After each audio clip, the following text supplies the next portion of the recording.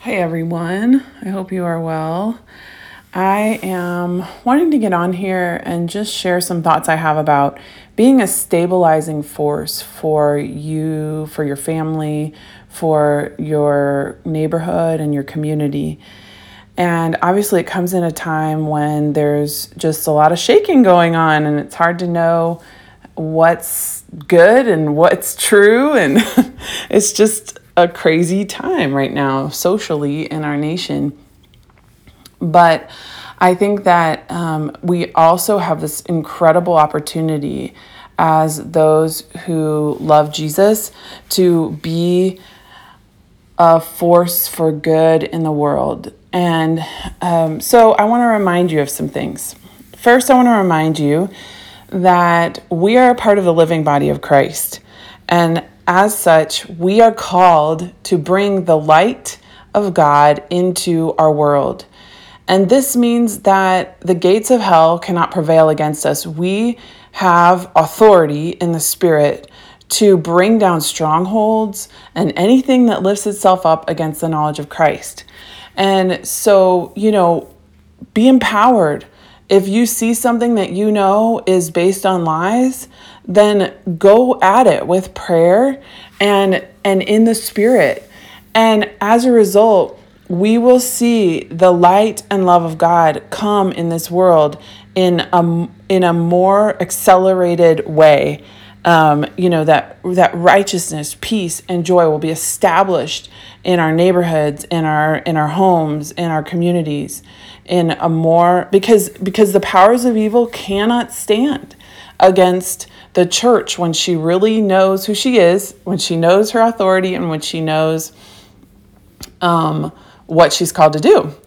So I want to remind you of that. And I also want to remind you that obviously Christ dealt a death blow to the enemy who is raging right now, but he also gave us authority to overcome. And how do we overcome? Revelation 12:11 says we overcome by the blood of the Lamb, by the word of our testimony, and by not loving our lives even unto death. And so what does that look like? Well, let's look at the blood of the Lamb. The blood of the Lamb is this glorious thing. I don't even know. I mean, it's a substance, but it's also just a truth that it comes from the sacrifice of Christ's body on the cross. And the blood of the Lamb opened what was previously impossible.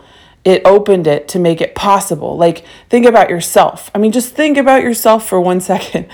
Like, for me, I was depraved. I was a wretch. I was in sin, and I was trying to improve myself and all these things, but there was no way out. And Christ walked into my mess, and he changed me from the inside out because of the blood, because the blood was applied to my life. He changed me from the inside out, and he made me a new creation, and he seated me with him in heavenly places, and he has made me a co-heir and reign a vice regent with him.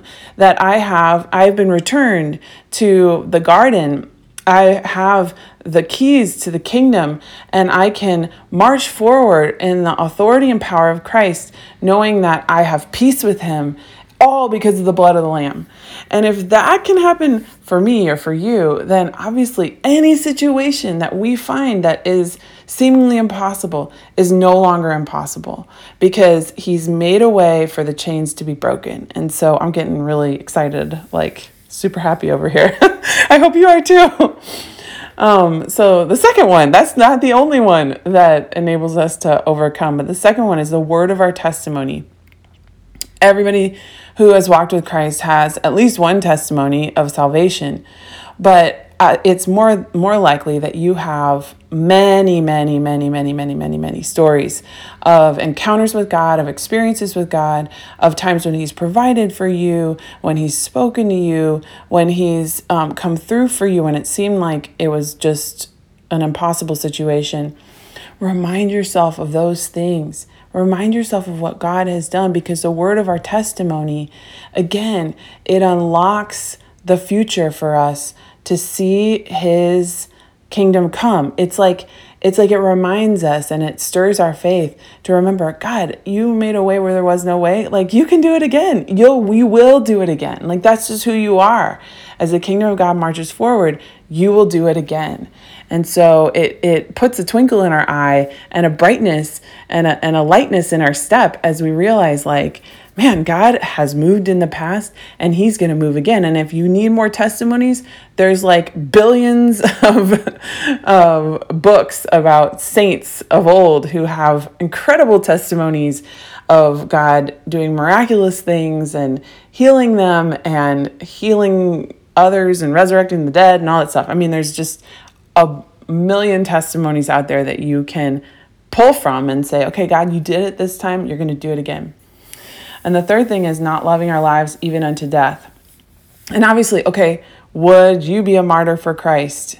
I hope your answer is yes. Would I be a martyr for Christ? Yes, because my yes is complete. I would. If someone put a gun to my head and said, renounce Christ, I'd say no. And then whatever happened. But I think even more than that, there is this process that is the gospel of, like, I no longer live, but Christ lives in me. and at times we're confronted with these places of stronghold in our lives of our self. And we're confronted with, like, do I love this part of me more than I love Christ? And am I willing to die? And so, for example, for me, one of the biggest moments like that was motherhood.